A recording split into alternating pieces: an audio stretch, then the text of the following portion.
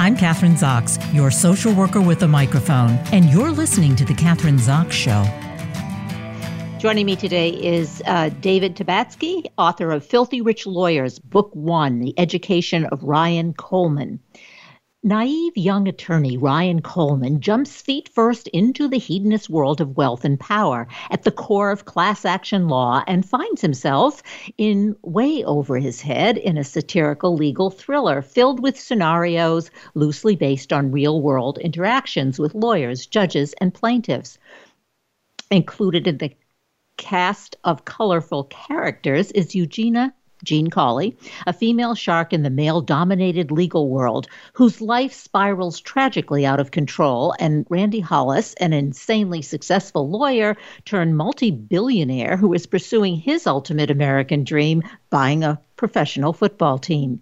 Author and attorney Brian Felgosi, alongside co-author David Tabatsky, reveal the surprising ways in which our system of class action law enables, and it's mostly men, to get ridiculously wealthy and behave like sophomoric frat boys. As media billionaire Mortimer Zuckerman once said, referring to some lawyers' self-indulgence and unbridled hubris, practicing law is the exact opposite of sex. Even when it's good, it's bad. Welcome to the show, David. Hey, thank you for having me. Yeah. So we're going to be talking about Filthy Rich Lawyers. This is what the book is about, revealing the surprise, and I already said this, but I'm going to repeat it, revealing the surprising ways in which our system of class action law enables mostly men to get ridiculously wealthy and behave like sophomoric frat boys. It seems to me we're seeing this every day, right? In the news. It's I don't know if it's happening more and more, or that's the reason you wrote the book. But so why do we need to know about these filthy rich lawyers who are becoming or have the potential for becoming billionaires? Well, from a general 30,000-foot view, it's happening more and more what I call men behaving badly. That kind of goes across the board. And a lot of it does happen, and it begins, I think, in the whole fraternity world, in elite universities and big state universities where when men are left unsupervised, young men especially, they develop and feel support for the worst of their human inclinations. And then when you add big paychecks onto that, it just gets worse and worse and spirals really, really out of control. The legal system kind of supports all this bad behavior, and in fact, even invites it. I mean, if you just look at the roster of lawyers who have been embroiled in all of this whole circus since the last, political administration, and all the lawyers who need to hire lawyers, and that I think just shows how sick and troubled our society is. So. Brian and I don't really have a cure-all for it, but we're trying to at least have fun while we all go down in flames. Yeah, so you want to expose what's happening, I'm assuming, obviously, from the book. Well, I mean, This is very loosely based on Brian Felgosi, my co-author. It's very loosely based, I stress the word very, loosely based on his experience going back several years working in the class action legal field. When he kind of stepped in and got in over his head, the story opens in a Dallas, Texas federal courthouse where the antagonist, the main character, Ryan Coleman, is chasing his fee for what he did in a supporting role in this big class action thing. The big guns, the big name guys, they're the ones getting tens and even hundreds of millions of dollars. Brian wasn't in that category at all, but he was making a pretty nice payday, especially for a young lawyer. And he kind of stepped in a big bucket of with the judge when he spoke out of turn. He had kind of that nerve that some guys from Philadelphia have that isn't necessarily viewed as polite in the South, and he got himself into big trouble. So I took that real life story and blew it out of proportion to try and put it into an entertainment situation. So you try to create from real life, you're writing a novel, then, you're inviting anybody and everybody to read it, not just lawyers at all. Well, when lawyers read your book, are they going to be laughing at themselves or seeing themselves as characters in the book? Well, that's really a question. I'm not a therapist, so I don't know. And I think if I was a therapist, I'm not sure if I would want lawyers in my practice. Just joking. But I think that the reviews so far have been great. And there have been several lawyers who have responded. I just sometimes I look at the reviews on Amazon, and various lawyers, I don't know any of them, but they're chiming in on, oh my God, this is really, in a really playful, satirical way, is really exposing some of the truth of what really does go on. And others see it as a satire. And they know that, yes, it could be loosely based, but it, in some ways it's pretty far-fetched too. But I'm not a lawyer and I'm not a multimillionaire, so I don't really know, what the actual daily goings on are with these people. But it was fun to imagine and play with it, and it was, it was kind of, for a writer, it was a big, wide open playground for me to have fun with. Well, you don't have to be a lawyer, as you said, I think, in the beginning. If you just turn on the television, where lawyers are every day, there's some kind of a lawyers on TV, in the morass of all that's happening with our government. We can't stop talking with lawyers and listening to them. And as I'm saying, they're on all the time. But all of us, which I find interesting, like when we get in trouble, don't we always say, well, you've got to call my lawyer? I mean, when push comes to shove, it's like, I've got to talk to my lawyer about this, whatever it is. Yeah. Yeah, absolutely. And Brian was saying the other day, oh, everybody hates lawyers. And I go, yeah, everybody hates one until they need one. It's not that different from doctors. A lot of people poo-poo doctors. Oh, they're just trying to sell drugs and, get us hooked on prescription medicine and stuff like that. And there's a certain bit of truth to that, but obviously it's not universal. But I think we all are skeptical of these systems and these institutions until we need them. But this kind of stuff, class action law, I think, does have a very strong track record of benefiting the lawyers and those people related to them the most, and not the people who are the subjects of the class actions. Who basically let's talk about that. I know you're not a lawyer, and I'm not a lawyer. I'm a social worker. So, although I did go to law school for 3 weeks, dropped out and decided to get an MSW. So I don't know if I get kudos for that. But let's talk about specifically class action suits and who are the winners and the losers. And so you're saying the lawyers really do come out on top, and they're mostly men, and these guys who came from these Ivy League schools and these Big Ten schools, and I guess their testosterone is raging. Is that it? Is it the testosterone that sort of propels it? I think from my point of view, having done the necessary research and also having, Brian informing me a lot of stuff and just, reading on my own about it, it seems to me that the system is set up to benefit the corporations first. So let's say there are some people who have been aggrieved, abused, mistreated, whatever, by a company, whether they were customers or employees, whistleblowers, etc., and they create a class action suit against the company. Well, the company, who are ridiculously wealthy, they can end up settling and paying out money and agreeing with the judge on a certain fee that they're going to pay, and it turns out to be good PR for them. This kind of public relations where it sounds like they got really taken to the cleaners. They're paying out $400, $800 million in damages, or even in the billions. But for them, considering what their profits are, it's really not much money at all, but it really looks good to the public, who doesn't really read much into it and just takes what's on the surface headlines in the news. So the company looks like, oh, we're doing our mea culpa. We're so sorry. We we didn't treat people right, and now we're going to pay out all this money. But really what they do, they pay out all this money to have a reset, and they go back to doing all the same stuff they were doing before until they get caught. So, David, you're saying for the companies or corporations, it's really just the cost of doing business. They're prepared for that. They want to use that money for their marketing. So I guess the second part of I have a question is like, as consumers, and if we decide to get involved in a class action suit, what do we do, or how do we prepare ourselves for doing it? Or is it a waste of time, money, and energy?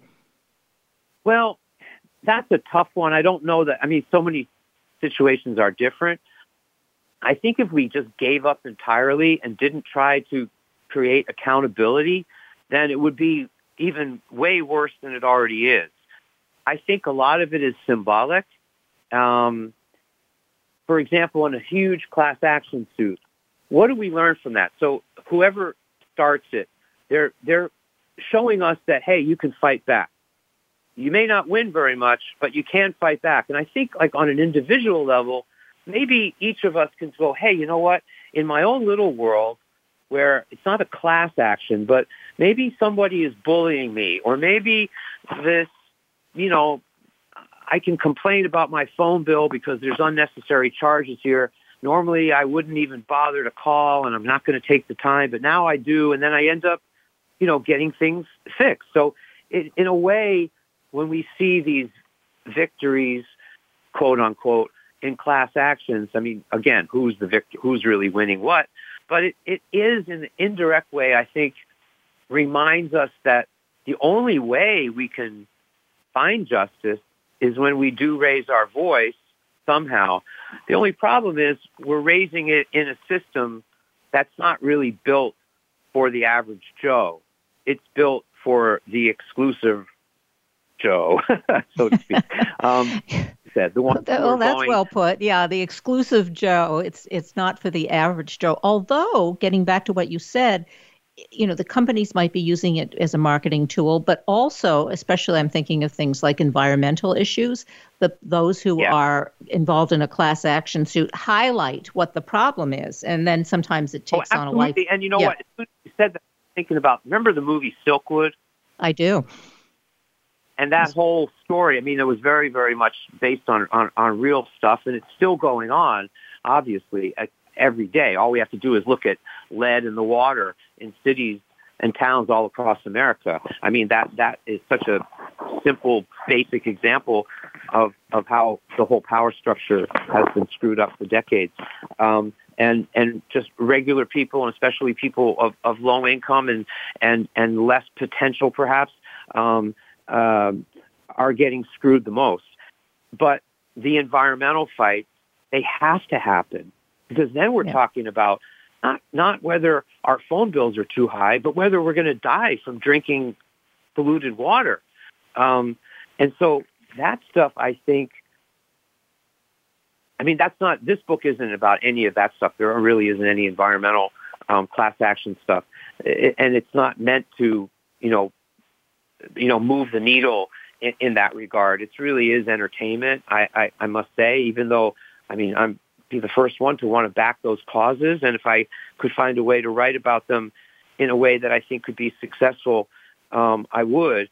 But I think you're absolutely right. Those are the class action lawsuits that are really worth something.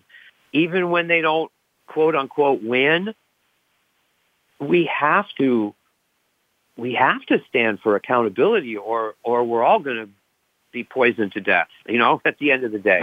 And the people who are poisoning us, they just don't care. Let's not even, mince our words around it. They simply do not care.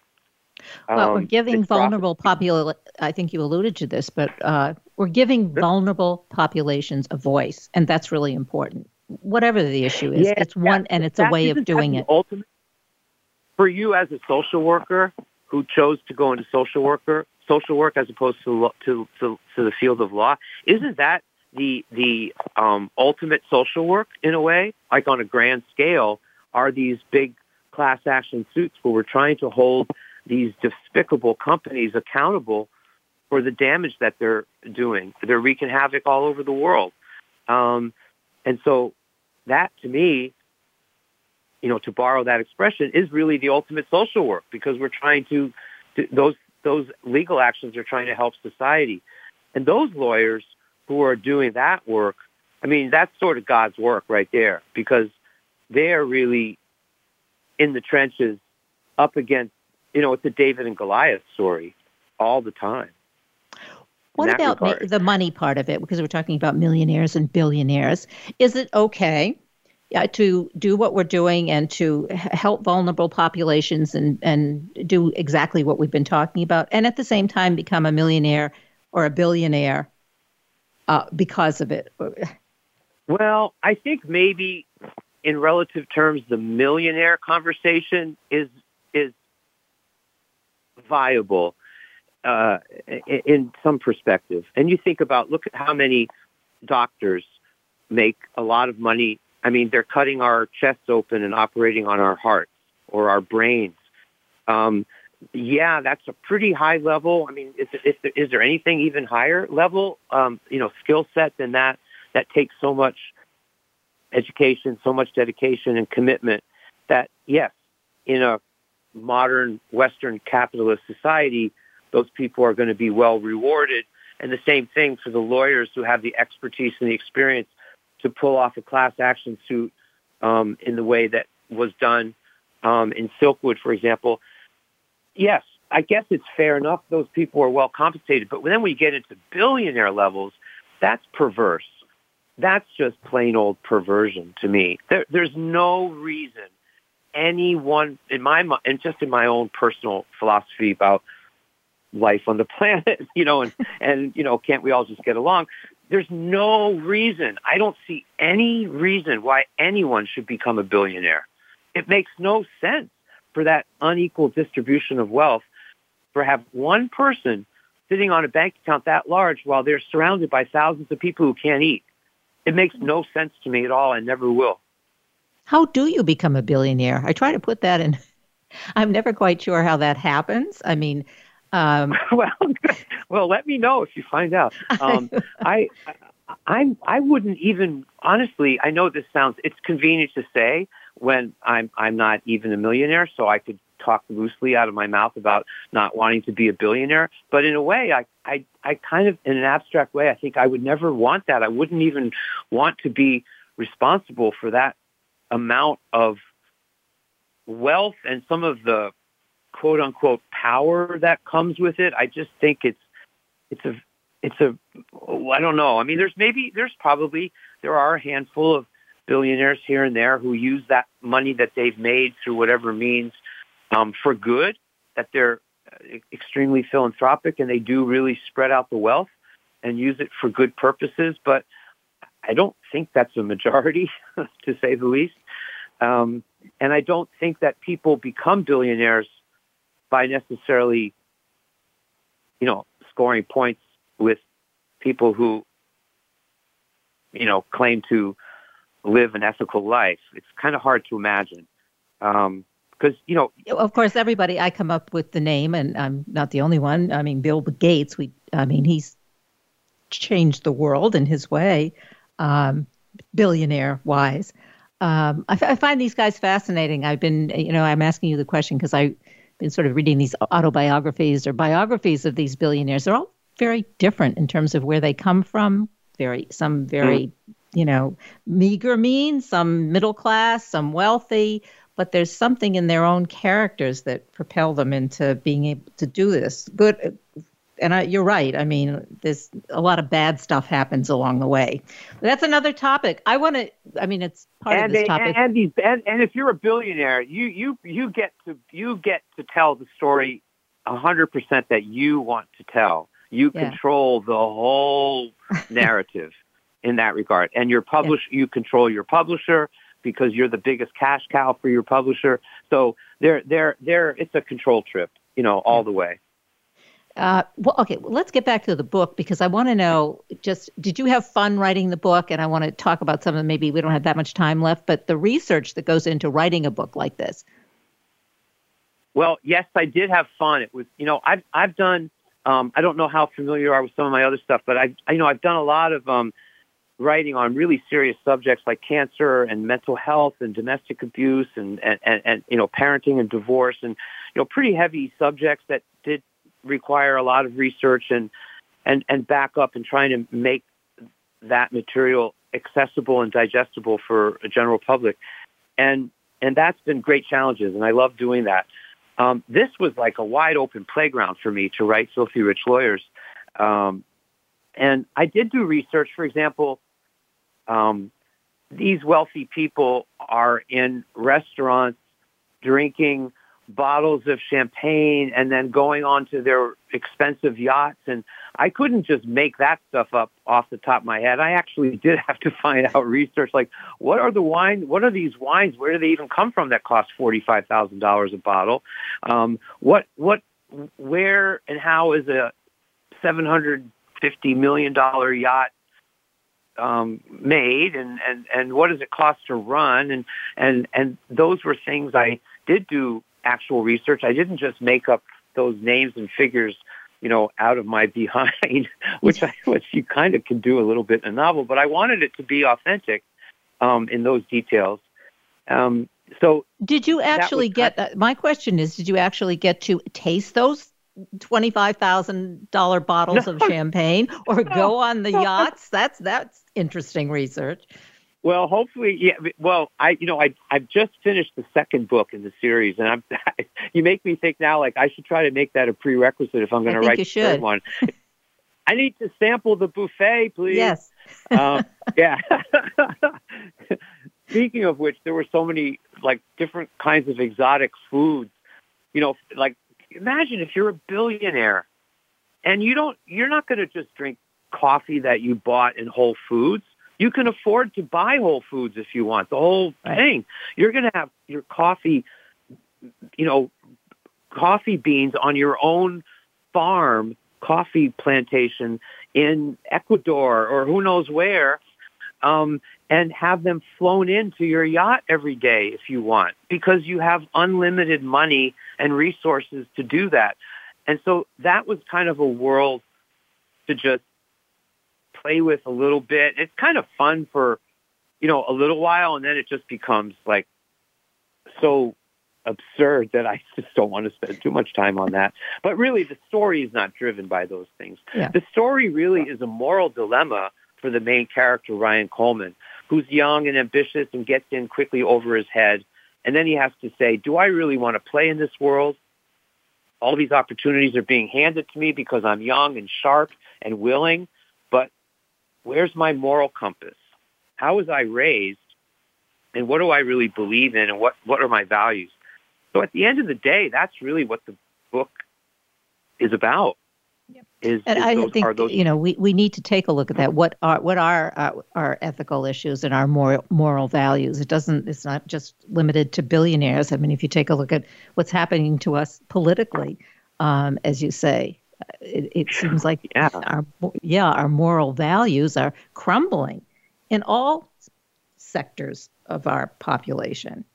You're right, in all sectors, and people take for granted like despicable behavior, and they go, well, that's just the way it is. And I'm like, but that's not right. It's not the way it's supposed to be. It's not fair, and it's not right. So we live in this ridiculously fast-moving pace of news, and there's so much comes in that we can't even digest it all.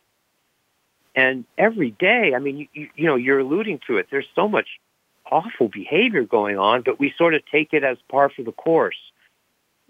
We accept it. And I think, as you said, it comes in. There's so much information that comes in. We don't really process it. Maybe we hear it, and listen to it, but we don't really process it. We don't really take it in, and we go on to next. We just keep on going on to next. But exactly, and sometimes don't realize how it actually does affect us. We think, oh, that's those guys over there, or that's that family over there. But indirectly, I think we're all affected by greed, by the greed of all these people. It has rippling effects on all of us.